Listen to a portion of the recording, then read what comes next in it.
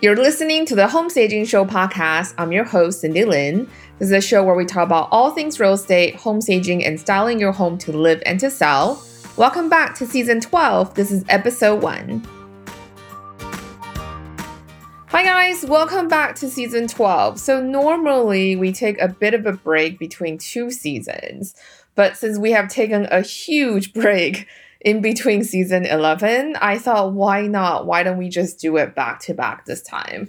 I mean, this year is already kind of breaking a lot of normal things that we've been doing, so why not? We haven't done a podcast for a while, so I thought, it would be nice to just continuously doing and keep my momentum up as well, because I just been a bit, like I talked about earlier, where I've been feeling just a bit off since the whole lockdown and also COVID for the past few months.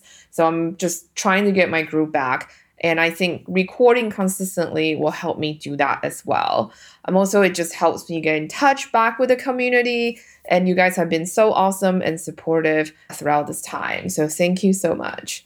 I'm super excited to have Galen Mooney on our podcast today. If you have attended this year's StagerCon in July, you probably met Galen already. She was one of the most popular speakers at the conference, and she had just so much great things to say, and she has such a great way of breaking everything down into very digestible information, especially on something that's a bit dry and technical like search engine optimization, which is also what we call SEO. So I know SEO is not something as fun as home staging, but it is critical in running your home staging business, especially with everything going on with COVID this year. Being able to be found online is more important than ever. So this is why I want to have Galen on the show to chat about SEO and also give you tangible tips for you to start learning about SEO so that your home staging clients can find you online, even while you're sleeping. So before we get started today, I just also want to tell you that I will be doing a free training on photography the first week of November. People have been asking for it about photography tips. And as some of you may know, who are longtime podcast listeners, I've just finished my second master in photography. So I am just a little bit obsessed about it. But I think photography is one of the best things for home stagers to really get out there and get our work out there. Especially so important now to have a really strong website portfolio, because that's basically essentially how anyone is going to judge us even before they call us to hire us as a home stager. So I'll be doing a series of Facebook Lives and also a free training on improving your photography skills in our Facebook group. And the great thing about learning photography is that not only you can take better photos for your home staging projects, you can also take better vacation photos.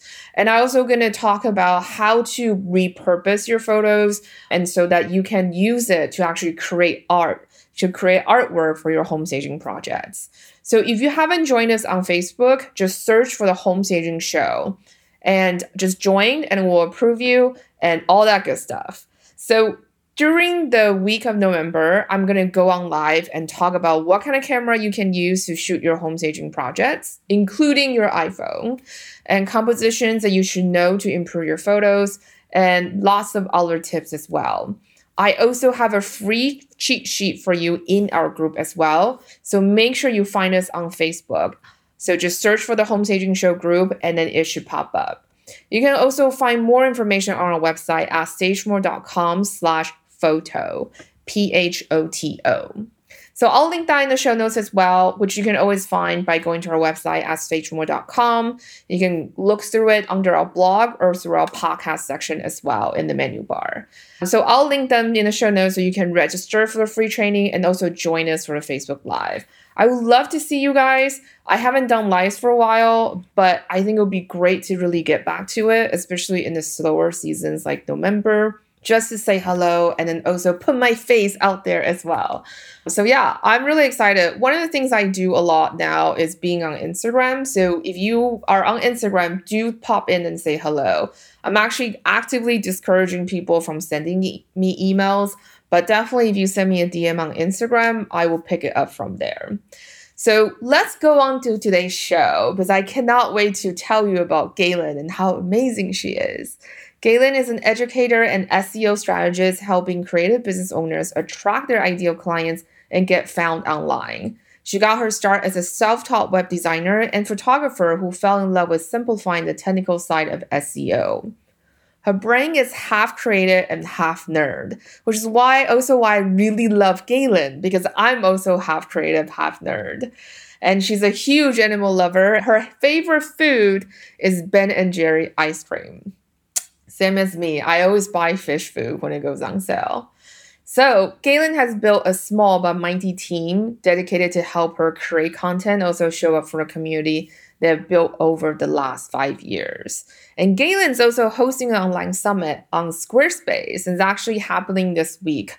It's called the Square Summit. And I'll link that in the show notes as well. So for those of you who do your website on your own, especially with Squarespace, this is a really great event for you to attend as well. I'm always for educating yourself with other skills, even if you're not the person who does them, even if you hire it out. I think it's important to learn the basics of SEO. So when you hire someone to do your SEO, you know what you're talking about. So they're not going to take advantage of you. And same thing with website as well. So it's always good to learn new technology and so new knowledge. Just make sure that your business can run more efficiently. All right, so enough gabbing. I'm so excited to bring you the show, and let's get started.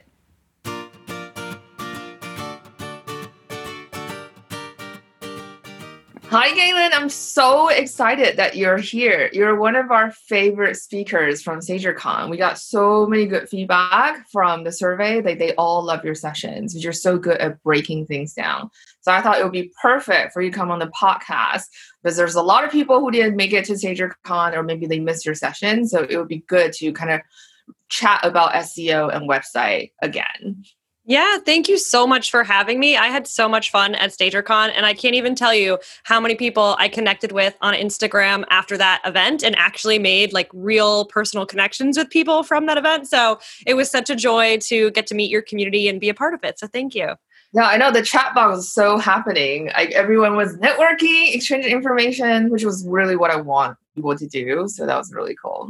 So we didn't actually get to talk about you like during SagerCon. So how did you get into SEO and helping people with their websites?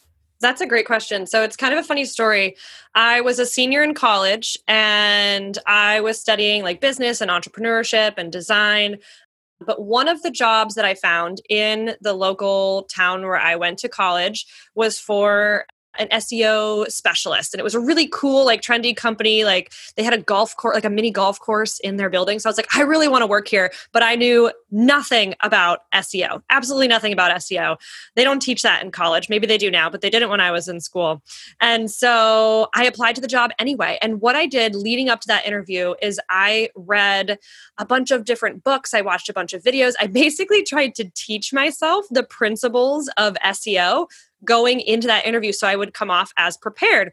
And I still didn't think I would get the job, but after 3 interviews, I ended up getting offered the job. And I was so ecstatic. I was so excited. And I ended up actually taking a different job. But the point was, I had spent all this time learning upfront, and I had really taught myself that you can learn anything you need to be successful. And so I ended up taking this SEO knowledge that I had created and bringing it to the next marketing job that I took. And I actually moved all the way across the country for this job, really excited for it. And even though the focus for that position wasn't on SEO, I took that background that I had from just the process of studying and learning for that interview. I took that to my new job and was able to apply it to the clients that I was working with.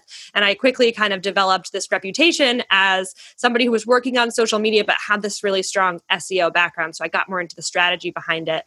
And after working there for a little while, I absolutely loved it, but I just had this urge to start my own business. I knew I wanted to be working for myself.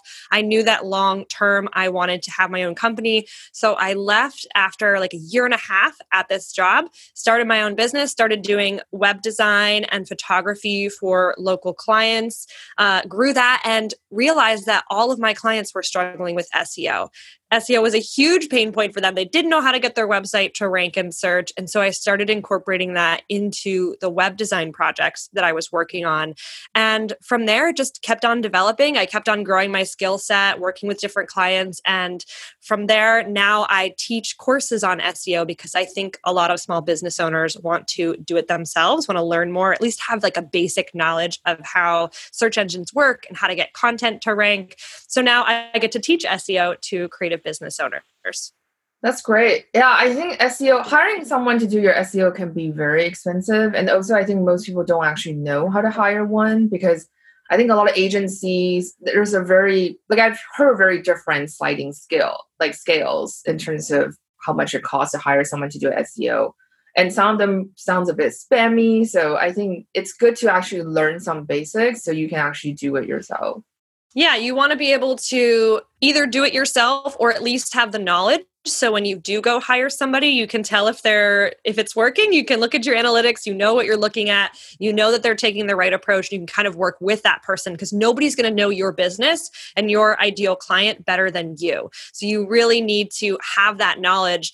And sometimes a third-party agency can't just come in there and whip up a strategy for you without having that base knowledge. So the more you know about your client, the more you know about the basics of SEO, the better off you'll be building that relationship with an agency. But a lot of my students and clients, they just choose to either do some consulting or coaching and then take it and run with it on their own because it's really not as complex as a lot of people make it out to be. Yeah. So for those people who don't really know what SEO is, what exactly is SEO? Yeah. So SEO stands for search engine optimization. And it's the process of making changes to your website to help your website rank better in search engines like Google, Bing, Yahoo. But Google is really the big one that we focus on. Yeah. Everyone wants to be on page one. Yes. Yeah. And that's actually kind of a myth. It's so funny. I use like page one in my copy a lot because people are like on my website, I'll talk about that because that's something that people say they really care about. But at the end of the day, there's not just one page, right? There's actually thousands of keywords that you could be ranking for. And it's about finding those different keywords and about finding maybe less popular keyword opportunities that are easier to rank for. So it's not just like one keyword and one page that you're trying to get on. It's actually a lot of different pages, all related to your niche and the type of business that you run. That is very true because like say you're a home stager, you probably don't need to dominate the keyword home staging. You just need to dominate home staging in your city, basically. Right. It would be very hard to compete for just the keyword home staging because that's global, right? But if you are in a town or a city, you can get as grainy as different neighborhoods. Like you can drill down to different suburbs of the city that you live in, the city itself. It really depends on how your website is in comparison to the other businesses like yours in the area and how specific you want to get in your niche. Yeah. And what are some of the common misconceptions? Because I think you just mentioned one just now where we have this thing like we want to be on page one, but we don't really know what we need to be on page one for. So what are some other common misconceptions that you see when it comes to local SEO? Yeah, that's a great question. So the other thing that a lot of my students and clients struggle with is the idea that they think SEO is super technical. They think it's really challenging, that if they don't have a background in code or web design, that they won't be able to wrap their heads around it, or they won't be able to figure it out, or it's going to take so much time. And really, there's just a few basic principles that you want to understand when it comes to SEO. And once you have those principles down, once you're sort of looking at your website through this new lens of how Google would look at your website, you're able to just do the things you would normally do, maybe blogging, adding content to your website, designing your website, even working with the web designer. You're able to do all those things through this lens of making sure that you're doing the right thing for your ideal clients, but also making sure that Google understands what your website is all about and the type of clients that you're trying to attract. I feel like even though we're doing things for SEO, but a lot of times we're actually just really serving our community. Because when you talk about like your business, like say home stager, you talk about staging this home in your neighborhood, naturally you're going to use a lot of keywords anyway. And I think one of the misconceptions people have is like, oh, I need to create this for the bots for, Google or Bing or whatever. But you actually, it's most of the time a human, a potential client is reading your website. So you need to actually write for them, not writing for the bots. Yes, I never want anybody to write content that's designed for a robot, right? Google's actually getting a lot smarter. They have algorithms in place. They're starting to understand how humans search for things. I mean, look at all the data they have on the day-to-day searches that people are making. They know what types of words people are using, what they're searching for, how, and a lot of times they're searching, more casually, right? People are just kind of typing in whatever comes to the top of their mind. So it's not about forcing keywords into your site. It's about getting inside the head of your ideal client, really understanding them, what their needs are, focusing on them. And the more you do that, adding in a little bit of knowledge about formatting your site and how you should be formatting your site. But if the focus stays on your ideal client, you're going to be a lot more successful than somebody who's just trying to force things to improve their rankings. Yeah. And so for most, I think most creative people, when they hear anything technical, they're just like, I can't. So what are some of the things people can do actually to start learning SEO and kind of get over this mindset that, this is really technical or whatever?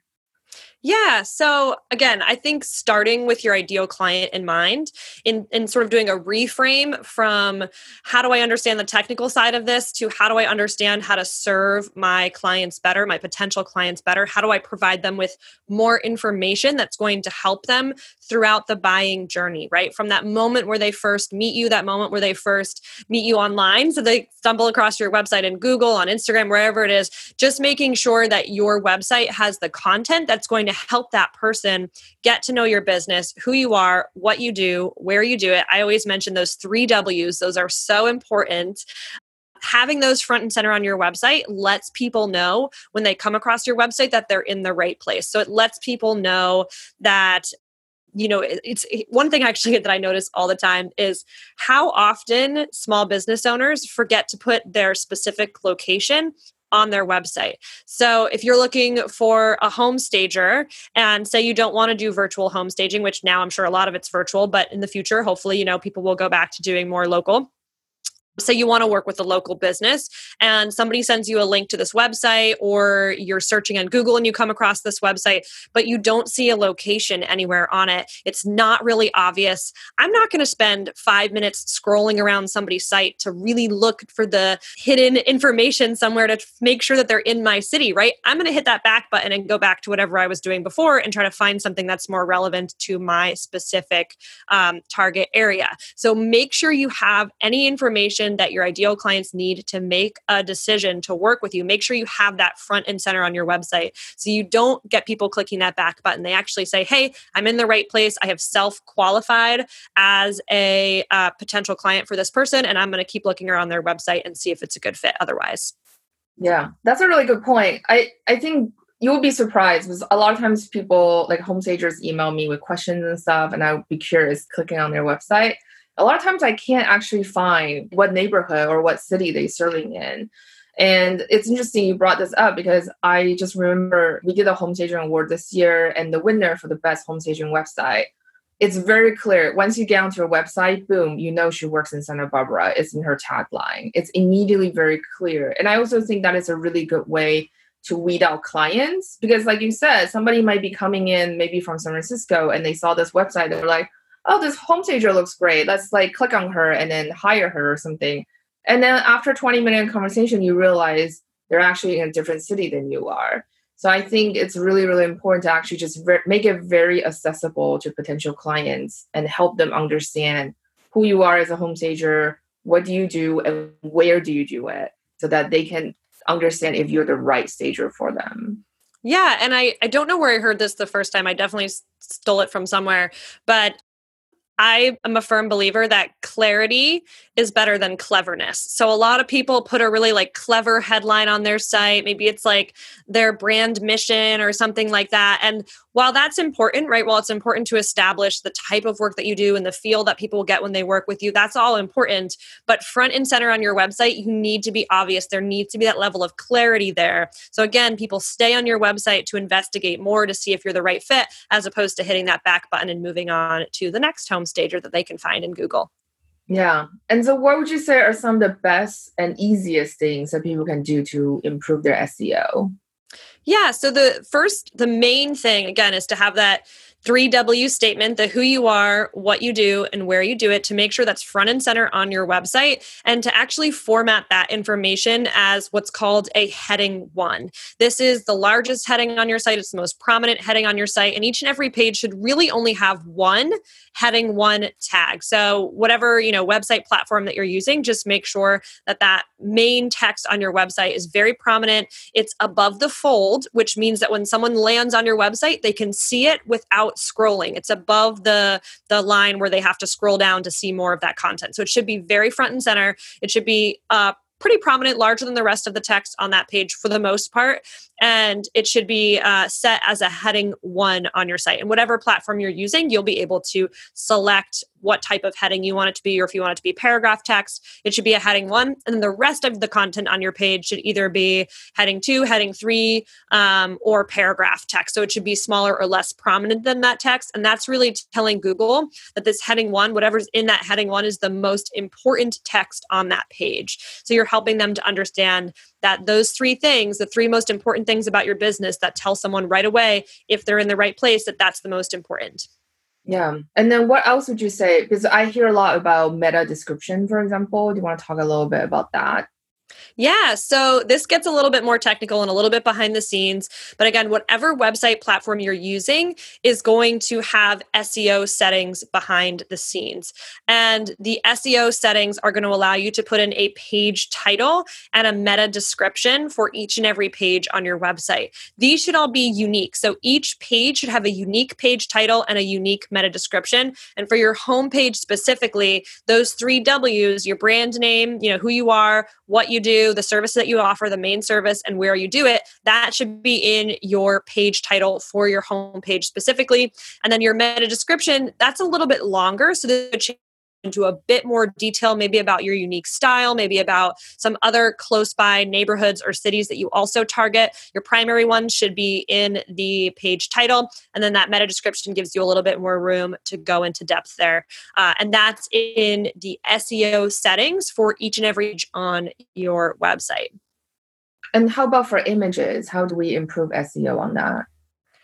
Yeah, so images can be really valuable, not only showing up in image search, but also helping Google see that your page is about a particular theme or a topic related to service that you offer. So you want to make sure that you are naming your images strategically. And I don't want you naming every image the same thing. So not every image should be home stager Santa Barbara, for example. You might have that as every single image title, and it might be home staging Santa Barbara 1, home staging Santa Barbara 2. But that's actually not going to help you rank in the long run. You don't want all of your images to have the same variation or the same exact title, basically with a different number. You want to be getting a little bit more specific there. You want to upload your images with unique file names that are going to reflect what's actually happening in the image. So yes, it's home staging, but what's the style inside that image? What's the service specifically that you were providing? What's the specific location that was done in? Maybe not just the city, but getting more specific on neighborhoods. And again, it depends how large of an area that you live in, but just making sure that you're varying the names of your images. That's going to help you rank for a wider variety of keywords. It's going to seem more natural to Google and not like you're forcing it. And it's going to just help your homepage rank overall. And I want to talk about content on your homepage in a second too, because that's another thing so many people, especially creative professionals like home stagers, tend to struggle with a little bit. Ooh, let's talk about that now. Let's not wait. I want to get into it. Okay, great. So many times I stumble across people's websites and they ask me, I'm not sure, I'm not ranking in Google, I can't figure out why. And I go to their homepage and there is either one line of text and a bunch of images, maybe like 50 words, if that. Google needs text on your website to really understand what your business is all about. So not just naming your images, not just having that main 3W statement at the top of your site. Google really needs text, words on the page to understand what your business is all about. And I highly recommend that each page on your website that you're trying to rank in search engines, some pages you don't care about, and that's okay. But certain ones that you are actually trying to rank in search engines, like your homepage, for example, maybe your portfolio, those pages need to have words on them. And I recommend at least 500 words per page. And that sounds like a lot. And that sounds really overwhelming to some people. But we're really going to break it down. And instead of being like, I don't know how to talk about myself, I don't know how to write about my business, think about your ideal client. What do they need to hear at this point in the buying process? They've just decided that they are looking for somebody who does what you do. Maybe they want to learn more about what that process looks like, what it's like to work with somebody who does what you do. Include that content on your website. Think of frequently asked questions that you get via email, that you see in Facebook groups from your ideal clients, whatever it is. What questions are coming up around the services that you provide? Think about how you can incorporate those answers on your website. How can you incorporate that information on your website and make it obvious for people so that they can find the information they need? Not only is that really good for your ideal clients, it shows that you know what you're talking about. It shows that you have a process for how your clients work with you and what that looks like. And it also tells Google and gives Google a better idea of what your site is about and that you are an authority in your niche.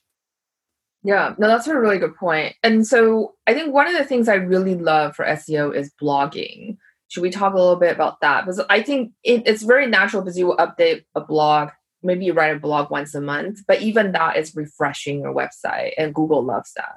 Yeah, so Google wants to see that your website is being kept up to date, that you're adding new information to it. And one way to do that is through a blog. I love blogging. It can be such a valuable thing for small business owners.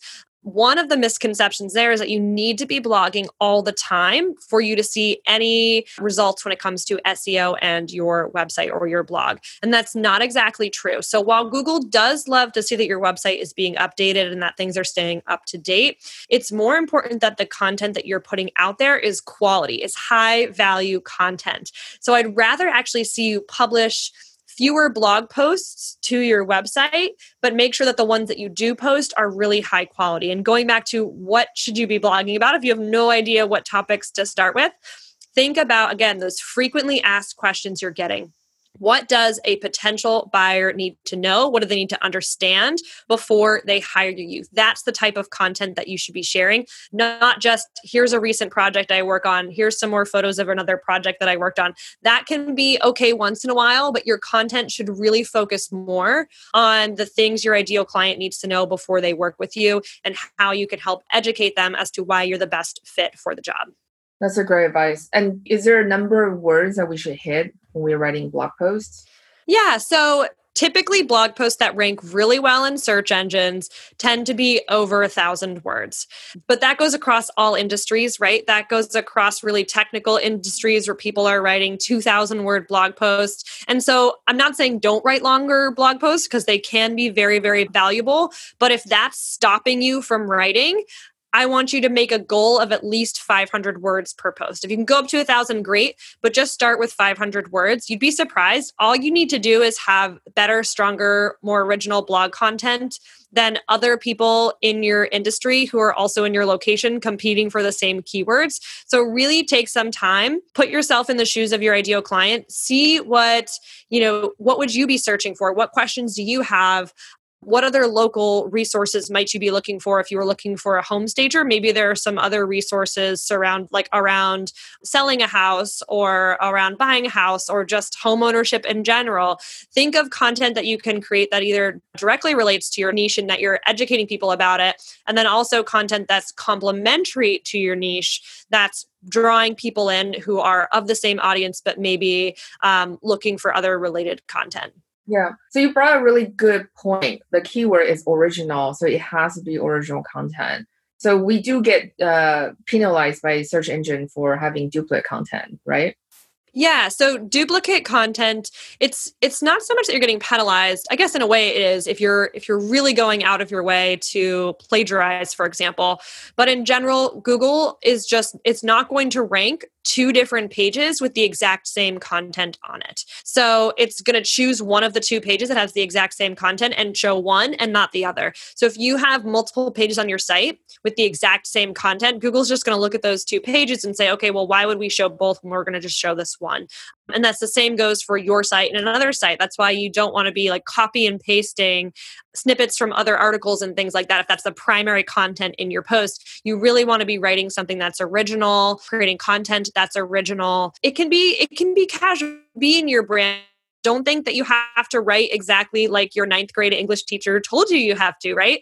We are business owners, but we're also human. And the further you get out of grammar school, the more people, obviously they want to see correct grammar. They want to see that you're not, you're reading through your post, there's not a bunch of typos, but they're okay with more conversational writing. People actually enjoy that. They get to see your personality a little bit more. So don't fret too much about being a really high quality writer or being a great writer. Focus more on just making sure that you're getting your message across and that your message is unique and that the spin you're adding to that topic is unique. And what should we do if someone plagiarizes our content? Ooh, that's a great question. So in general, it can be kind of tough. I guess in that case, I would probably talk to a lawyer and look at sending a cease and desist or something like that, making sure, that you have proof that your content was out there first. In general, though, if there is a site that's plagiarizing your content, that site Google's probably already flagged that in some capacity,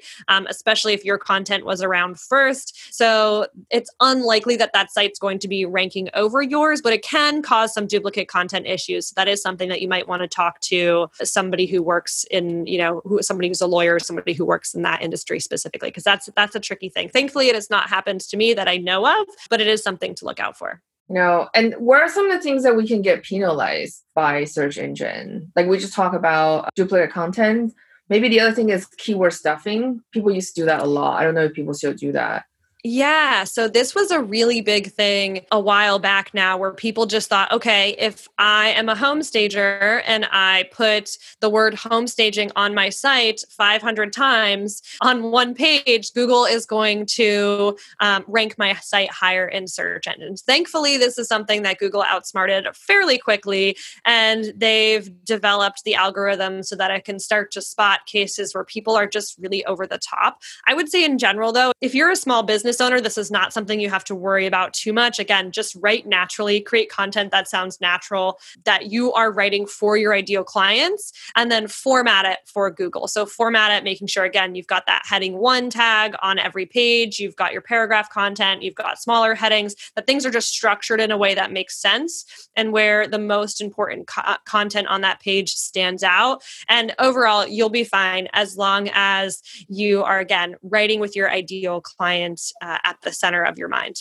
Yeah. And then because you're also a website designer, I feel like we have to talk about website as well, because it's so important. Like most home stagers don't have a physical store where the clients can come in and interact. So that we really purely rely on our website to make sure that we get clients. So portfolio is such a key component of that. What are some of the best practices, in your opinion, when it comes to displaying portfolio photos on the website? Because I've seen people who shows every single photo like a thumbnail, or some people do slideshows. What do you think? What are some of the best practices?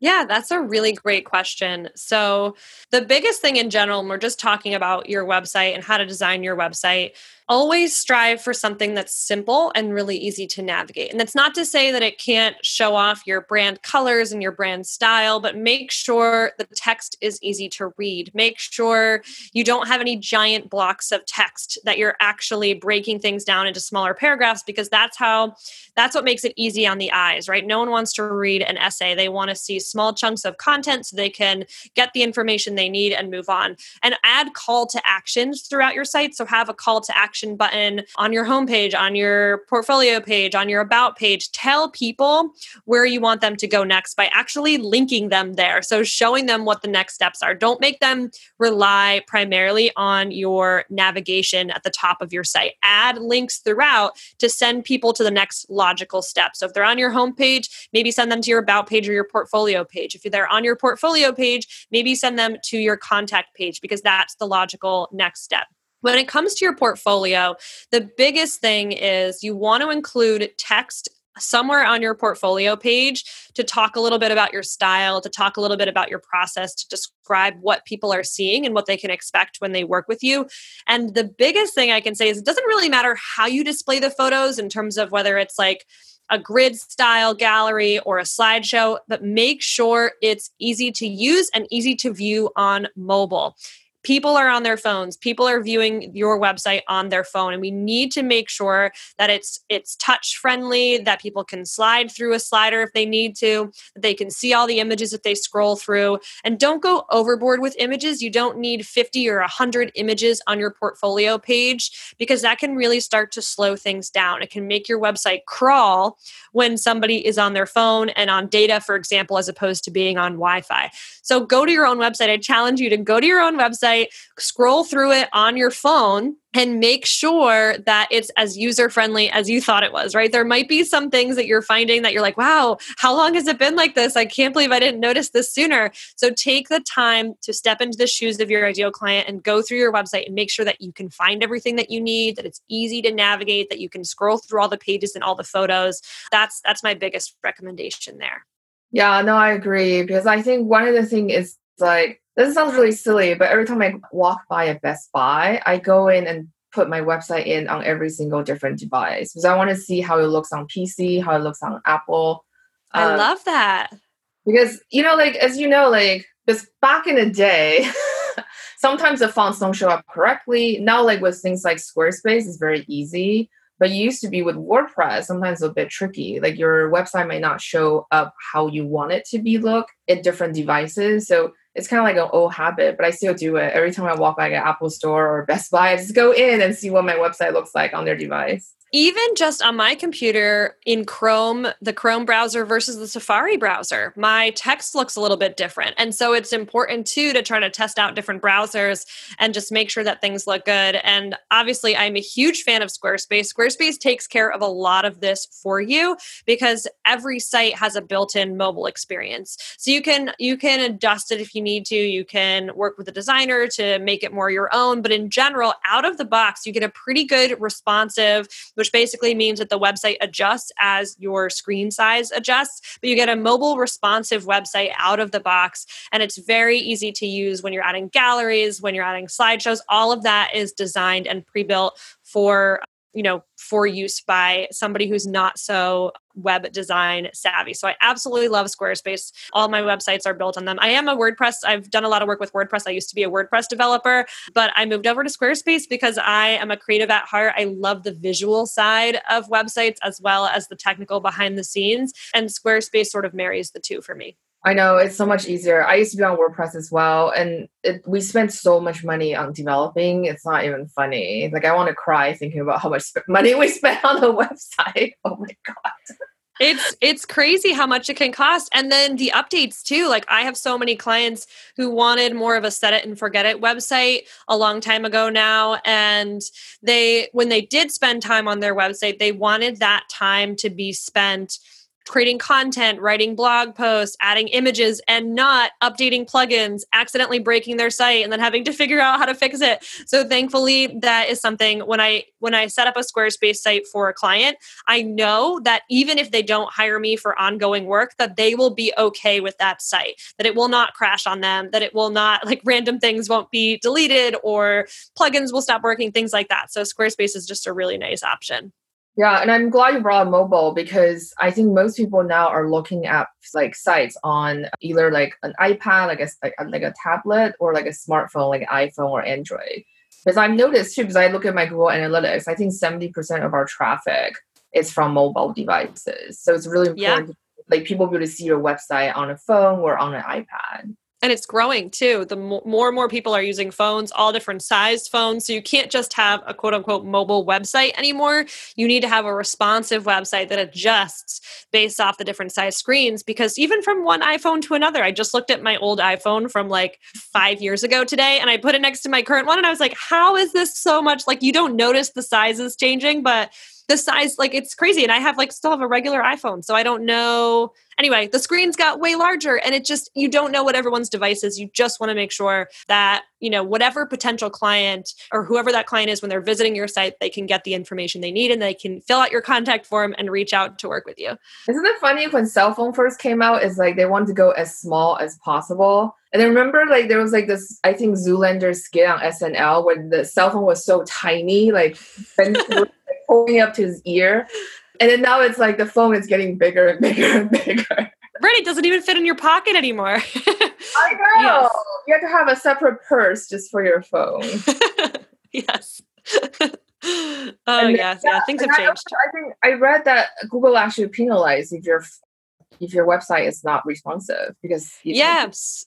mobile devices. Yeah. So in 2020, especially, they're doing what's called mobile first indexing, which means that the mobile version of your site or the version of your site that basically shows up on your phone or tablet, that is the version that Google is paying attention to first. That is the version that they are considering the real version of your website. So you want to make sure that everything is showing up there. I don't know if you remember this, but I think they've mostly disappeared. But mobile sites, like having a separate version of your site for mobile experiences, used to be a thing for a while. So people didn't have to do responsive design. They could basically just create a new version of their site for mobile, but the mobile version didn't necessarily have the same content as the full desktop version of their site. And this caused a lot of problems because you would Google something and in Google it would say, you can find this information on this page. You would click over to the page and it would like redirect you to the mobile site and then it would just take you to the homepage. And you'd be like, no, I really wanted to read that blog post. And then you couldn't find it. Thankfully, that's a thing of the past for the most part, especially with new platforms, or not so much new. Squarespace isn't new, but especially with platforms designed for the less tech savvy user, or it just has more things out of the box. That has sort of gone with the wayside. But yeah, that was a struggle for a while. So responsive sites that adjust regardless of the size of the browser or the device, those are the way of the future and have been for a while now. One of the things I love about Squarespace is automatically resize my photos for me. I remember it used to be, because you don't want to put up super high resolution files because they will take a long time to load. And then you will have to take the photos from your photographer and then resize it yourself and then re-upload it onto your website. And then Squarespace just process that for you now. Like you don't even have to worry about it. They do resize them. I still recommend that people shrink the images down at least to some extent before uploading, because Squarespace is still storing the original size of that file, even if they are processing it and showing a smaller version on that page. So I still recommend people resize those images. And even in some cases, you can like clean up the images too. There's a bunch of like smushing software or apps out there that basically take your images and remove the metadata and shrink them down to a size that makes sense for web. So I still recommend that people go through some process, whether that's just resizing in Lightroom or resizing in Photoshop or even just on the desktop of your computer, and try to resize those in bulk before you import them if you can. Yeah, do everything in bulk. Yes, automate the process as much as you can. And then what would your recommendation be if someone wants to do their own website, but they don't know where to start? Yeah, that's a great question. So I recommend, I'm a big fan of Squarespace. Squarespace has a bunch of templates out of the box. There's also a lot of resources out there for like paid for. There's free Squarespace templates on Squarespace's website. There's a lot of great custom templates out there that actually walk you through step by step how to implement the template that they provide. And what's cool about that is you sort of get like a Squarespace tutorial as well as this pre-built template. So that's really cool. There's also a ton of other resources out there. We have an online event coming up all about Squarespace, which I'm super excited about. So that's a great resource for people who are just getting started and sort of want to know either how to make their website better if they've already started it, how to make it feel more on brand, be able to customize it in a way that doesn't look like every other Squarespace site out there. Because that's one of the biggest things I hear. The biggest complaints about Squarespace is that even though their templates are beautiful and very simple, so many people are using Squarespace now that you start to feel like my website just sort of looks like all the other Squarespace websites out there. And so I love sharing different ways people can customize their site because I am a custom website designer with Squarespace. But I love sharing people, even if they just want to do it themselves, some simple tricks you can do to make your site feel unique, feel like your brand, feel special to you, and feel like it actually reflects the initial design vision or the vision that you have for your website and for your brand. I love that. Do you want to talk about your event really quickly? Yeah, so in just a couple weeks here at the end of October, we are hosting our very first online virtual summit called Square Summit. And it is helping creative business owners learn how to build a profitable and beautiful website with Squarespace. We have some amazing speakers. We have some giveaways. There's going to be a lot of great information. And the summit is completely free to attend. So if you are a Squarespace user and you just want to learn how to make your Squarespace website more beautiful and more functional and just have it really work for you, this is a great option. Or if you're like, I don't know if I want to use Squarespace, maybe you're a WordPress user and you're thinking about switching, this event could be a really great option for you as well. So it's called Square Summit, and it's going to be at the very end of October, right before Halloween. We'll actually probably have some fun little like Halloween themed events during the summit as well. So it's at squaresummit.co. So you can check that out. And I'm sure Cindy will add a link in the show notes or something like that as well. I'll send it to you afterwards. But yeah, we're super excited about it. And if you missed it and you're listening to this podcast in the future, you can still go over there and hop on the wait list and check out some of our other great SEO resources. We have a really cool SEO checklist that's free over on our website, localcreative.co, and some neat video trainings and an awesome Facebook community as well. I'll get the links from you and I'll link all that in our show notes. Perfect. Yeah, I think it'd be a great fit for your audience. And what if someone feels very overwhelmed? Let's say they start working on their website themselves. They're just like, I can't deal. How should someone go about hiring someone? Because I think that is the thing too. It's like, it's another expertise. It's outside your industry. So sometimes you're like, I don't really know how to hire a website designer, especially if I don't know any of these technical jargon. Yeah. So there's two kinds of people who are looking for website design to be outsourced. There's the type who are like, I never want to touch my website. I have a team and I am never going to publish blog posts. I never want to update images. I am going to hire all of that out. That is the one type. And the other type is somebody who wants to pay somebody upfront to design and build a really beautiful template for them to use on their website. But then after that, they kind of want to take over and then continue making regular updates to their site. So they want to be the ones blogging, or they want to be the ones who are just making small changes, and you want to have the ability to do that and not have to call someone up or send an email every time you have a simple change. So the first camp of people, the platform doesn't really matter as much, and you can look for a web designer who works with WordPress or who works with any of these other like more complex website or like CMS or content management systems, right? But I highly recommend looking for a Squarespace designer if you're in that second camp and you do want to manage some aspects of your website yourself, because you're going to end up with a beautiful website if you find the right designer who you've seen their work, you mesh with their brand, they really understand your vision, they're able to create that.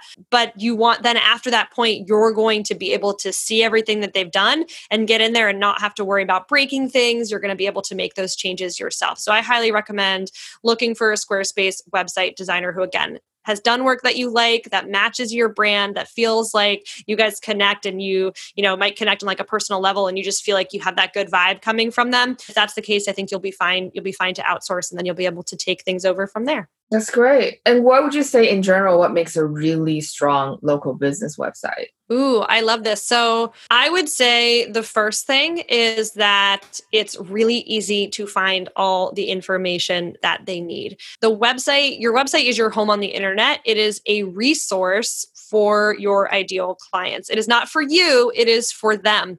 So just make sure that you have all the information on your website accessible at people's fingertips when they end up on your site. That's the most important, is having the information there. Secondarily, I would say making sure your website is a reflection of you and your brand. So many people spend time making sure that their Instagram grid has like the perfect color scheme and everything sort of matches up. But there's a huge disconnect when somebody's website brand experience doesn't match what they're putting out on Instagram. And sometimes that makes you wonder, like, is this business really set up to be able to handle the work I have for them if they've been slacking on their website, or it doesn't have that same vibe information that I'm looking for? You want your online brand and the vibe that you're putting out online, you want it to be consistent across all different platforms, whether that's Instagram, whether that's Facebook, LinkedIn, your website. So just making sure that there's that cohesive brand feel across all of those. That's really cool. And then what if you say you hire someone to do your brand and then they pick a font that's not like a wet font? would you recommend them just to buy the font to upload it? Does that mean every machine will be able to display it? I know this is more technical, but it's something that people do run Yeah. into. Yeah, so in cases, you can download a font off of, I like Creative Market as an example. It's a great marketplace to be able to find fonts, and they're usually pretty inexpensive. So if you have a font that you want to use for your brand, but it's not on Squarespace, for example, you can actually add that. If you have the custom CSS or the plan with Squarespace, it allows you to add custom CSS. I think it's just like the business. You're able to actually upload those font files and use them on your website. And by uploading them to your site, you're actually more, regardless of the other computer, that the file is there and it's going to reference that file. Now, you still want to have backup fonts. You still want to know, okay, if for some reason my font didn't show up, what is the alternative font that would appear in its place? But in most cases, you're going to be okay. If you upload that custom font, if you have it set up correctly, it's just a little bit of code snippet or a little bit of CSS that you're adding to your site, but it's very simple. And it's a great way to make your Squarespace website or make your website on any platform feel a little bit more custom, feel a little bit more on brand, and kind of fit in with the general look and feel that you're going for. That's very cool. Yeah, I love it. And then what would you say it's one of the most like overlooked things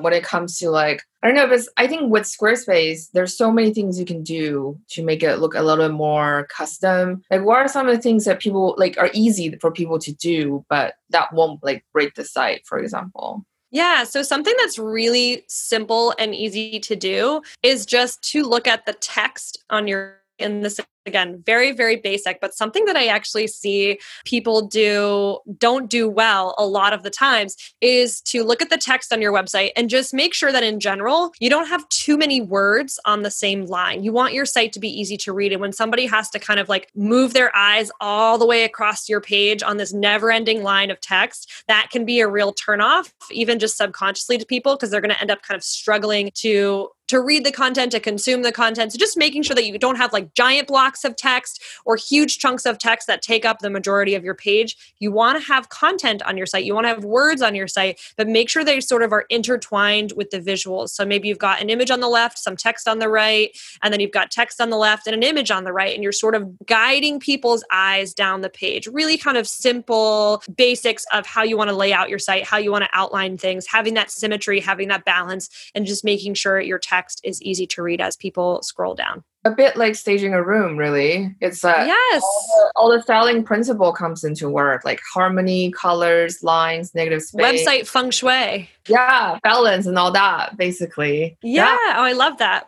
So one of our last question really is what would be your number one tip for business owners to really boost their search engine optimization? That's a great question. So I would say obviously we've talked about a lot today, so I'm not going to repeat anything we've said earlier because I think those are all really great tips and all of those things are going to help you improve your SEO. But I would say as a local business, one of the best things that you can do is make sure that you have set up and verified your Google My Business profile within Google. And this is actually where your business lives on Google Maps. Even if you don't have a public studio space or you don't have a public storefront or anything like that, and you don't necessarily want your personal home address online, you can still fill out your Google My Business profile. You can still show up on Google Maps. You can just hide your address.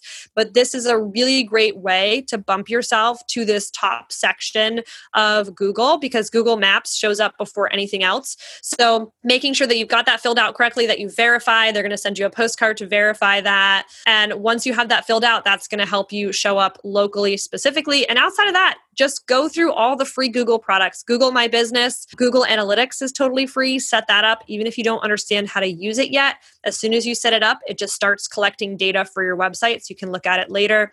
And then Google Search Console, which is in Google Webmaster Tools, another free tool.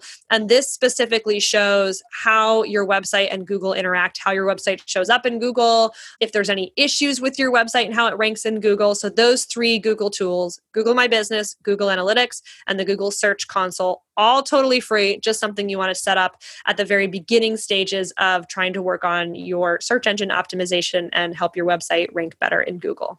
That's fabulous. And along that same line, people should probably list themselves on free listing directory, right? Yeah, there's a lot of different free directories. Yeah, Yelp, House, and all these other ones. It's also really good because they're linking them back to the website as well. Yeah, so just having your name out there too, and having reviews is a big one as well, having that social proof. So getting Google reviews is a big one as well. I recommend that you send out your Google profile to, once you get everything verified, you send out that profile and you let your past clients review you. That's going to really help Google bump up your ranking in search. That's great. Fantastic. Thank you so much for being on the show today. Yes, it was such a pleasure chatting with you. I had so much fun, and I look forward to, if you guys are watching this episode, listening to this episode now or whenever it is in the future, say hi on Instagram, screenshot your podcast app, let us know that you're watching, tag us both. I'm at localcreative.co on Instagram. Yeah, we'd love to know that you're watching and love to connect and say hi. I know, that's a good point. I should just tell audience to do that all the time. I never do. Thank you. Yeah, it's just so fun to be like, even if it's like 6 months from now, it's always fun to be like, hey, somebody listened to this episode today, and to get to connect with them and check them out on Instagram and say hi. And of course, reshare. Yeah, exactly. So that's it for today's show. Thank you so much for listening. If you want to help and support the show, there are 3 ways to do so. You can leave a review and rating on iTunes. You can share the show on social media, or you can donate to support the maintaining costs for the podcast. You can make a donation through the show notes or on the sidebar of our site. If you haven't left a review on iTunes, please do so. This will help us grow the show and book more guests. If you have any questions, feedback, and suggestions, you can comment on the show notes. You can also find the show notes by going to stagemore.com/podcast. That's it. Have a fantastic week and happy staging.